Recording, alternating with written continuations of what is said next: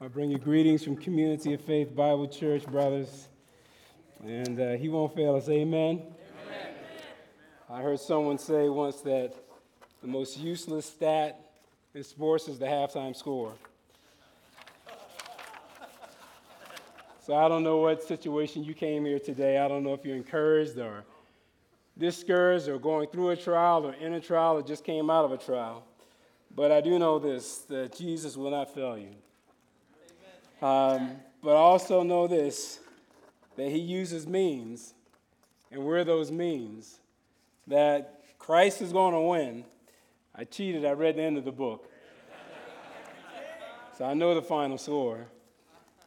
But I also read the beginning of the book, too. And he's chosen to use us. And he's chosen to use us in our troubled homes. He's chosen to use us in our broken communities.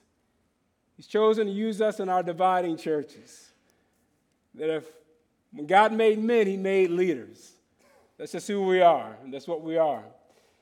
And in this world that we live into now, with all the brokenness and all the hurt, perhaps you've carried some of that with you.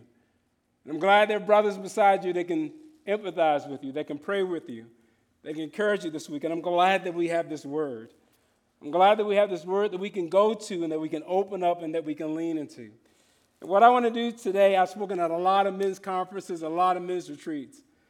But I want to do something pretty different. I want to talk about an essential quality in leadership that I personally don't think I've ever heard really pressed at a men's retreat. That when I think of leadership, I think of courage. I think of determination and grit. I think of wisdom. I think of a lot of attributes. But if I read my Bible carefully, and when I think about the essential, most important aspect of leadership, my mind keeps going back to one word. And that word is love. And tonight and tomorrow morning and tomorrow evening, I want to press into us a little bit. I want to ask what your love life looks like. And I want to give you a lot of encouragement.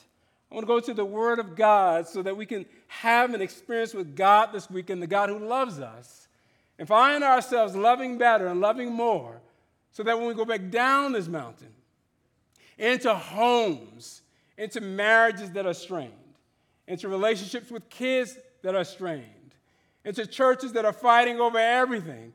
If it ain't masking and not masking, if it's not politics, if it's not whatever social issue is driving a particular part of the congregation, I have seen so many churches split in the past 3 years. And the central thing that leaders need to bring to these conflicts, to bring to these troubles, to bring back into our homes, into our churches, we need love. Paul says it at the end of 1 Corinthians 12, that is simply the most important thing.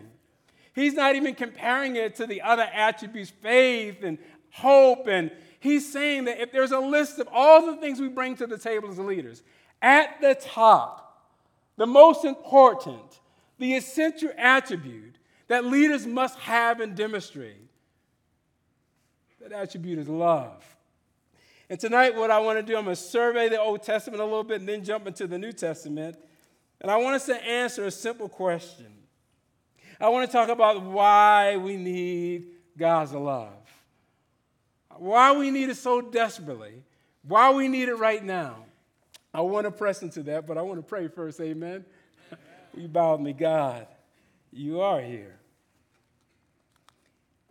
And we are in your presence because of what our Lord Jesus has done. Lord, he's torn the curtain. He's clothed our shame with his righteousness so that we can boldly be in this place and receive from you blessings that you have secured for us through your Son, the Lord Jesus Christ. And I pray that you bless every man under the sound of my voice, every man who's still traveling up here. I pray that we would find ourselves experiencing you fuller, in a more full way, having sacrificed this weekend as an offering of worship to you. Meet us and bless us and keep us and help us. In Christ's name I pray. Amen. So I invite you to turn on your Bible or turn to your Bible to the very first page in the book of your Bible, to Genesis chapter 1. And in Genesis chapter 1, we meet the main character of the Bible. He's mentioned 32 times in Genesis chapter 1. And the main character of the Bible is God. And in verse 1 of your Bible, we find out from God that he is different than everything else in all of creation. That the God of the Bible is not like any other so-called deity. He's not like the ancient Mesopotamian deities that were worshipped at this time. He's not in his creation. He's not a part of his creation. He's not a God struggling with other gods in his creation. The God of the Bible stands over and above and exalted over every aspect of his creation. The furthest star in the galaxy owes its existence to God. He holds it in place. The Bible says, in the beginning, before anything was, there was God, and God created the heavens and the earth. He made everything. That if we have big problems, we need to look up to the heavens and see that we have a bigger God than every single problem that we brought up this mountain with. We need to walk outside and we need to sing, looking to the stars and looking to the cosmos and know that our God is bigger and he's stronger and he's able. There's nothing too hard for God. We have a big God. And what that big God did is he made us in his image, in his likeness. And it says in verse 26 that God made us in his image and likeness. And the text says, so that, and I would read it that way. I'd translate it that God made man in his image according to his likeness so that we would rule.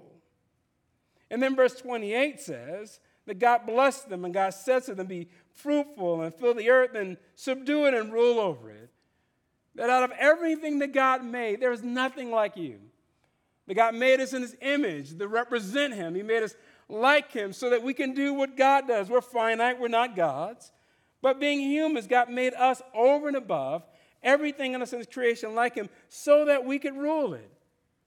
And then chapter 2 presses into the details of day 6 and tells us when God made us in his image and his likeness, it says he made Adam first.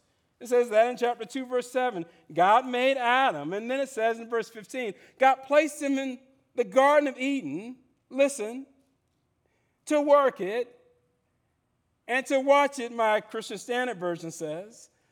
But I think the NASB and the New American Standard and the other translations would catch the idea a little bit better. He placed us in it to keep it or to guard it. The God made everything very good, but everything wouldn't necessarily stay very good because the text says that there's a tree in the garden that they couldn't eat from, and if they ate from it, it says death could come into creation. And they here, it really is just Adam. Eve wasn't made yet when God gave Adam this commandment.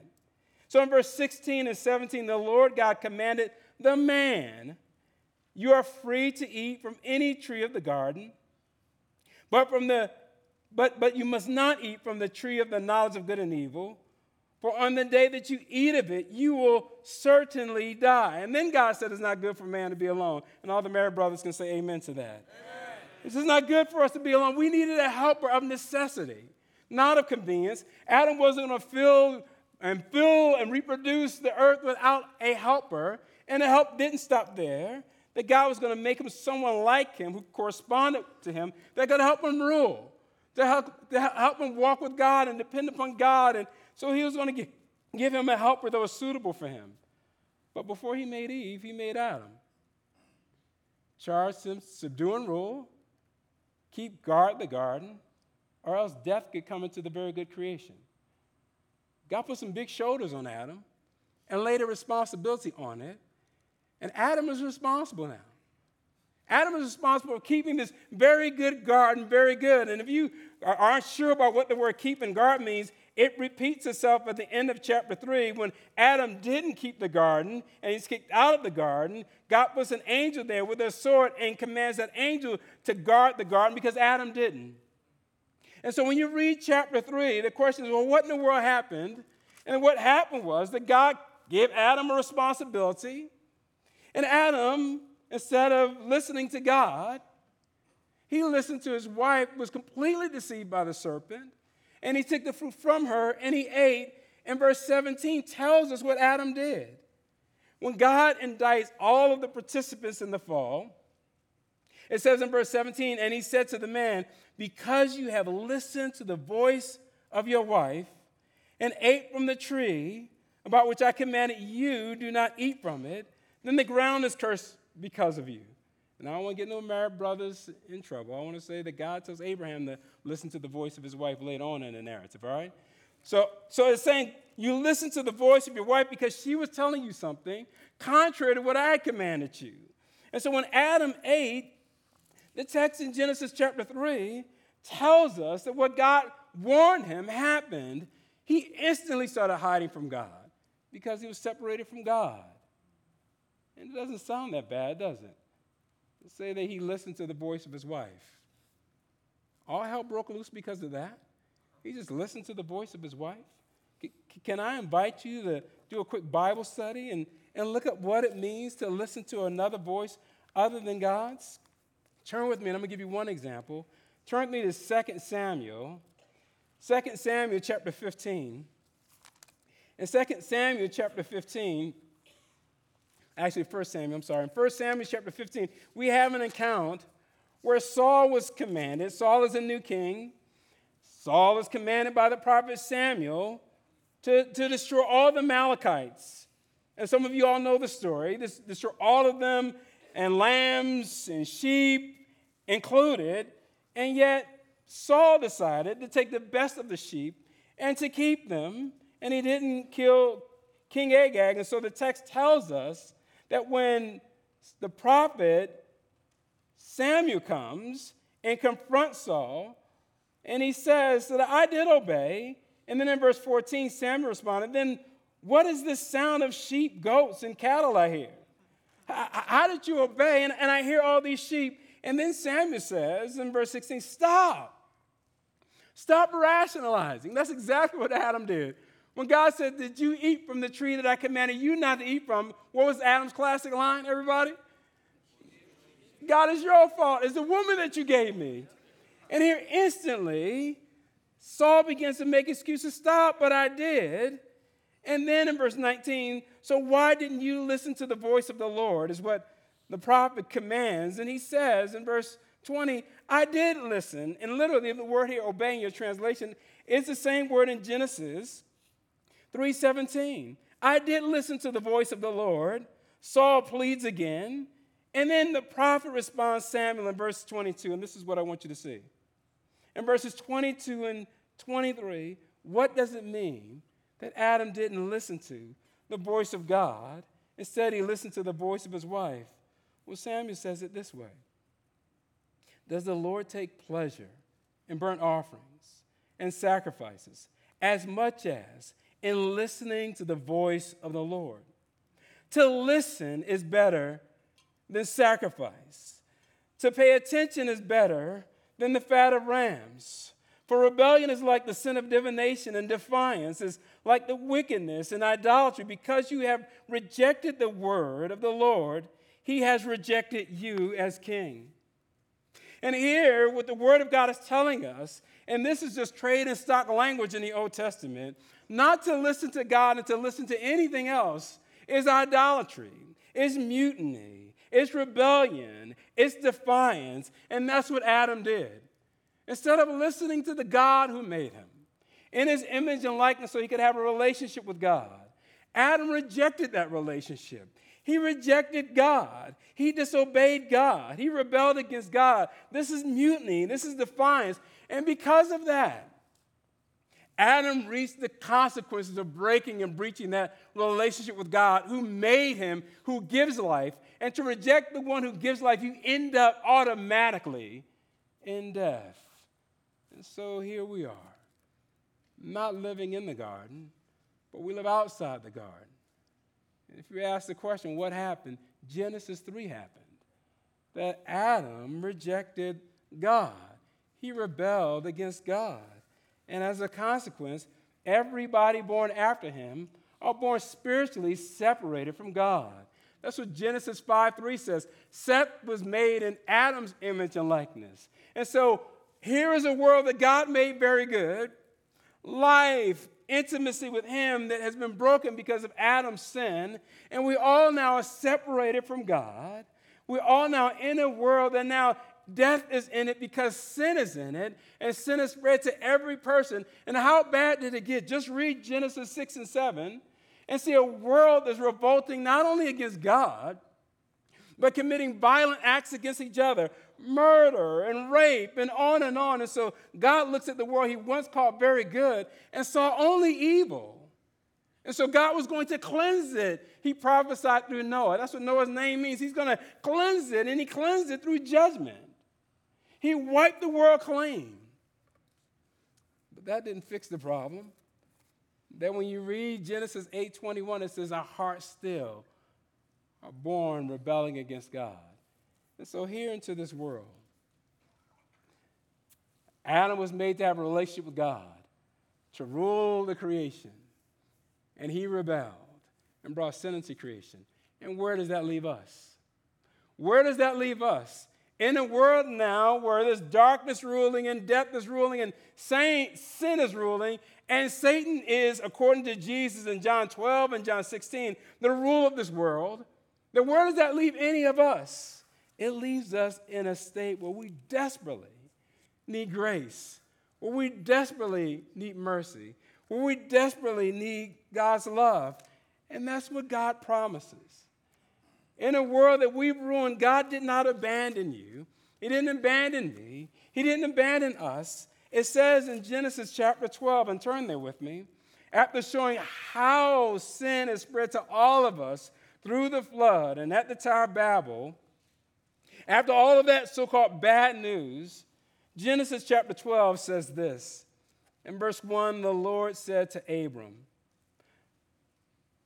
go out from your land, your relatives, and your father's house, to the land that I will show you, and I will make you a great nation, and I will bless you, and I will make your name great, and you will be a blessing. I will bless those who bless you, and I will curse anyone who treats you with contempt. And the peoples on the earth will be blessed through you. And here, if you catch kind of the overtones of what this sounds like, and where you might hear language like this before or today, I will, it has all kinds of marriage covenant overtones. They hear God is entering into a covenant with Abraham, and God promises to do what none of us could do, what Abraham couldn't do, what Isaac couldn't do, Jacob and Joseph and David, that no of the patriarchs and no man on this earth could do. God enters a covenant with Abraham, and he promises where there's cursing, he is going to bring blessings back. He's going to bring blessings to all of the families of the earth. And if you hear what it's saying this. God isn't saying we will do this. It's not like I will and then Abraham said I will too. God singularly says I will bring blessings to all of the families of the earth through you. It's almost like a covenant, but only one person is making a vow. So God takes the onus upon himself to fix everything that we have ruined. And so the person here who is trusting in this God who's blessing Abraham will be blessed right along with Abraham. The person who does not trust the God here who is blessing Abraham will be cursed by that same God. And so the hope of all of humanity hangs around this promise that God said through Abraham he would undo the curses that came about as a result of Adam's sin. And so in Genesis chapter 12, God enters a covenant relationship with Abraham, and he promises to Abraham that he would bring blessing back to all of the families of the earth. He's picturing a special love that he has. He didn't abandon humanity. God loves sinners. And because God loves sinners, he starts it over again. He's married to now this covenant with Abraham, and the faithful God promises that he would keep this covenant promise. And then in chapter 15, he ratifies it. He goes through a ceremony where he ratifies these promises by cutting animals, and that's how you make an ancient covenant. You cut them, and you have two animals, or you have an animal, you cut it, you have two parts, and the parties in the covenant relationship would walk down between the two animals, covenanting, as it were. If I break my part of the covenant, what's happening to these animals, what happened to me? I take the onus, the responsibility upon myself to keep this covenant promise. And when God made this covenant, and you can read Genesis 15, it says God put Abraham to sleep. And then it says in verses 17 and following, he walked through these slain animals alone. And so God pictures his relationship with us like a marriage covenant where he's the one bowing. And then he goes through a ceremony where he guarantees the outcome of it by walking through these slain animals alone. He makes or cuts a covenant with Abraham. And let me say one more thing about just our need for this love. So God is making it clear that he and he alone can pull us out of the mire of sin, our enslavement to sin, and our sentence of death. God and God alone can do that, and God has vowed to do that.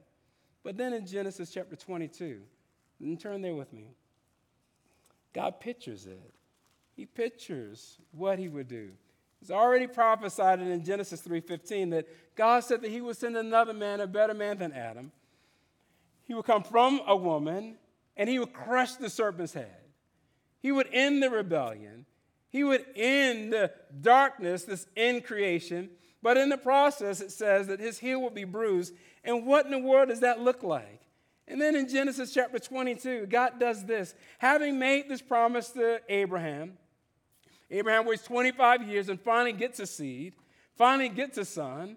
And then it says in Genesis 22, after that son is a teenager, it says in verse 22, after these things, God tested Abraham. After what things?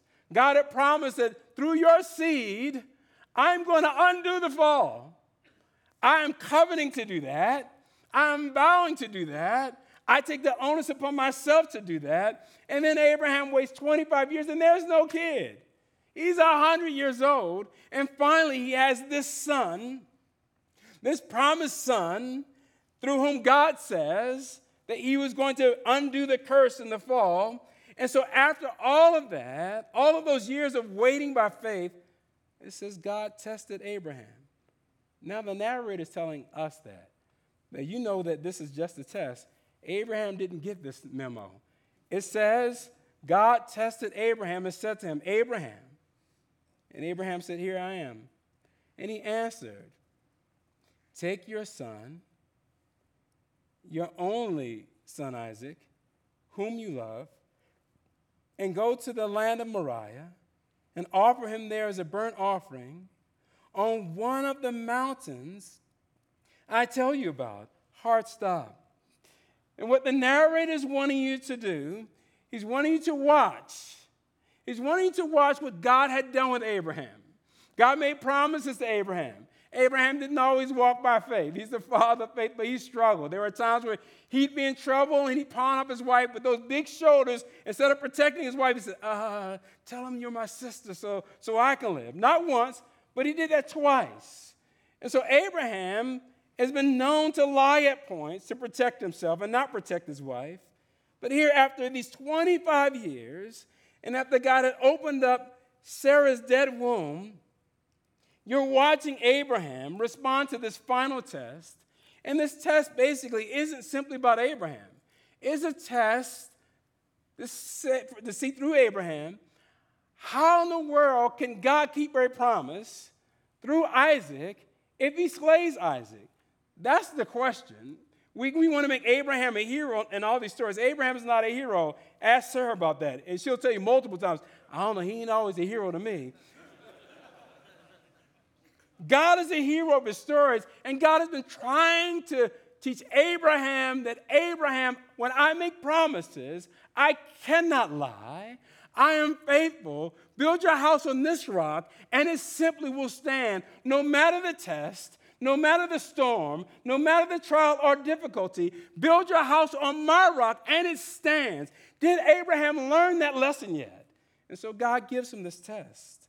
How in the world, God, are you going to bless all of the families of the earth through my seed if I take the life of that seed? And you get a front row seat to watch how God responds to that particular dilemma. And interestingly enough, when you read the text, at this point in Abraham's walk with God, it's not a dilemma to Abraham. The text says, Abraham got up early in the morning, verse 3, saddled his donkey. He took young men. He split the wood for a burnt offering. He set out on his trip. He didn't take 4 days of praying like, oh, Lord, what do you want me to do? God has spoken. Anti-Adam, Abraham is listening. He simply got up and he went. And he goes to the mountain.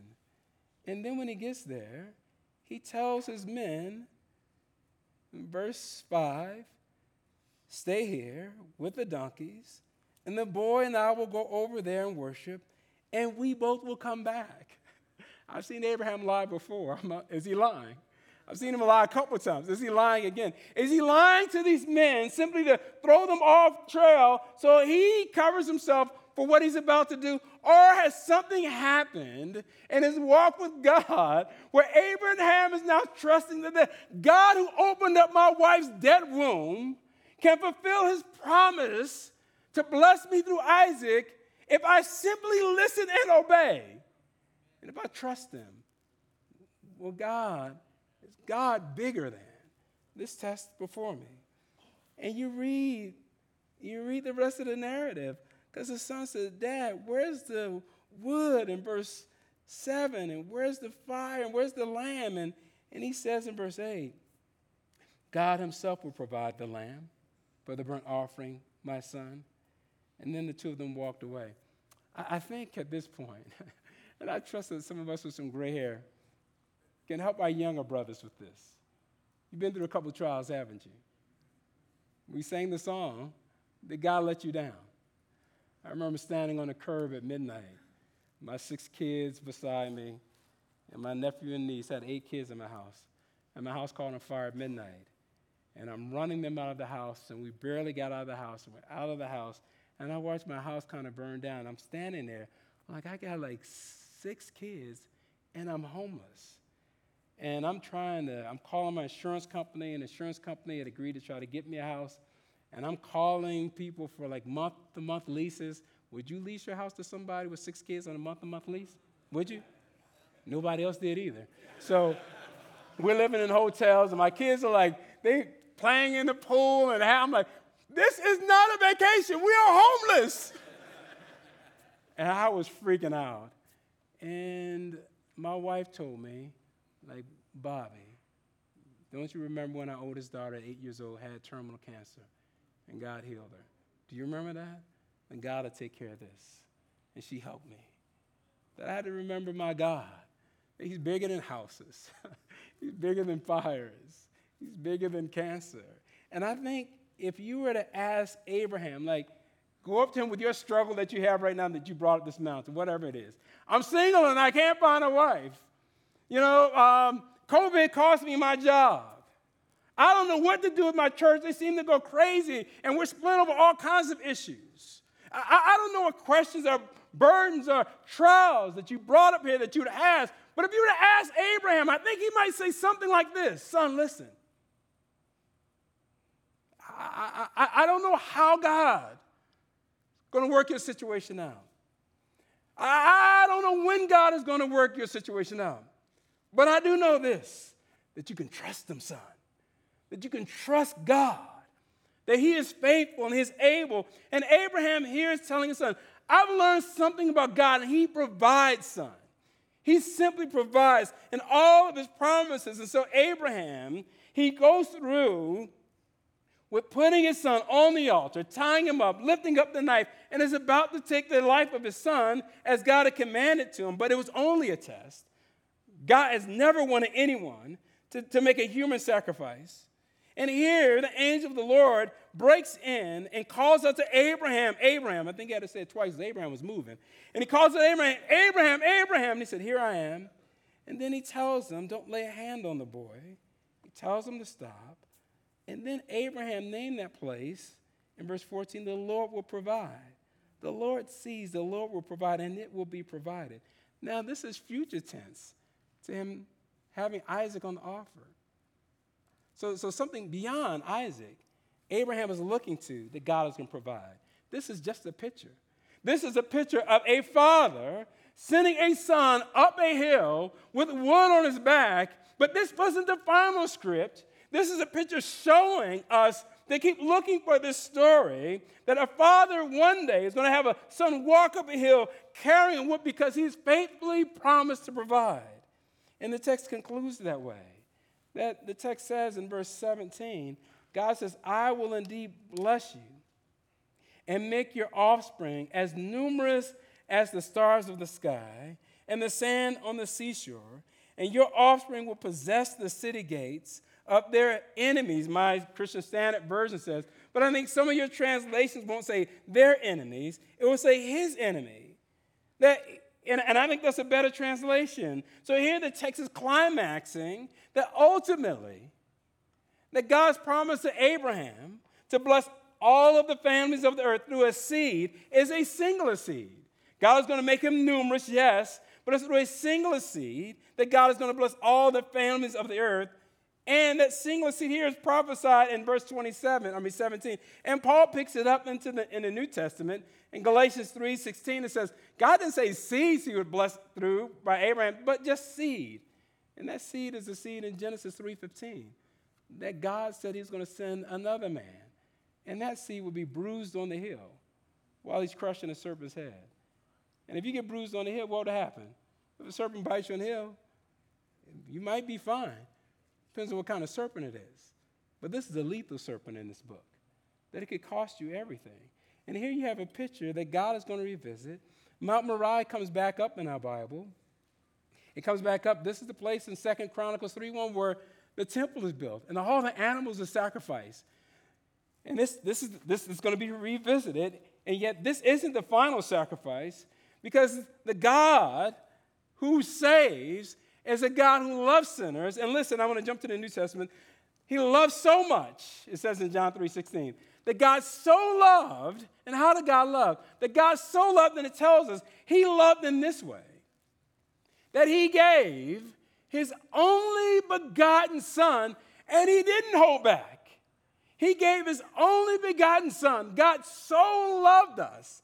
God so loves sinners who are hopelessly lost, hopelessly in sin, hopelessly slaves of darkness and Satan, could not free ourselves. God so loved us while we were yet sinners that he sent his only begotten son who would die in our place to set us free. And so why do we need God's special love? Because we're so lost, so helpless, so bound in sin, that God promised that he himself would save us. And the picture of it is in Genesis 22. And it's a picture of this marriage covenant that God made with us, that God simply is going to be faithful and is going to come through. So I wanted to show you our need for the Father's love in Genesis 3, and pictures of it in this marriage motif and in the sacrifice motif of Genesis 22. And I want to give one last thing. I want to show you specifically the gift of God's love for us and his son. Turn with me to one New Testament passage, 2 Corinthians chapter 5, verse 21. I know I'm kind of theological tonight. I'll be more practical tomorrow. Let me just do this quickly. And I'm going to give you 4 words. I'm explaining this passage with 4 words in 2 Corinthians chapter 5, verse 21. And it's a classic verse. We've memorized it. But I want to encourage you that God loves you, man. So you needed his love. He's pictured it. But here, this text says that this is the gift of God's love to us. It says in 2 Corinthians chapter 5, verse 21, that he, being God, made him who knew no sin to be sin for us, so that we might become the righteousness of God in him. And let me give you 4 words, and you can write them down if you're taking notes. That God's love initiates. God's love initiates. It says in verse 21 that he made him who knew no sin. And when you read the gospel narratives, you have to read it this way. That God is the actor, that God is the writer, that God is the producer in the story. That God is the one who gave his son over.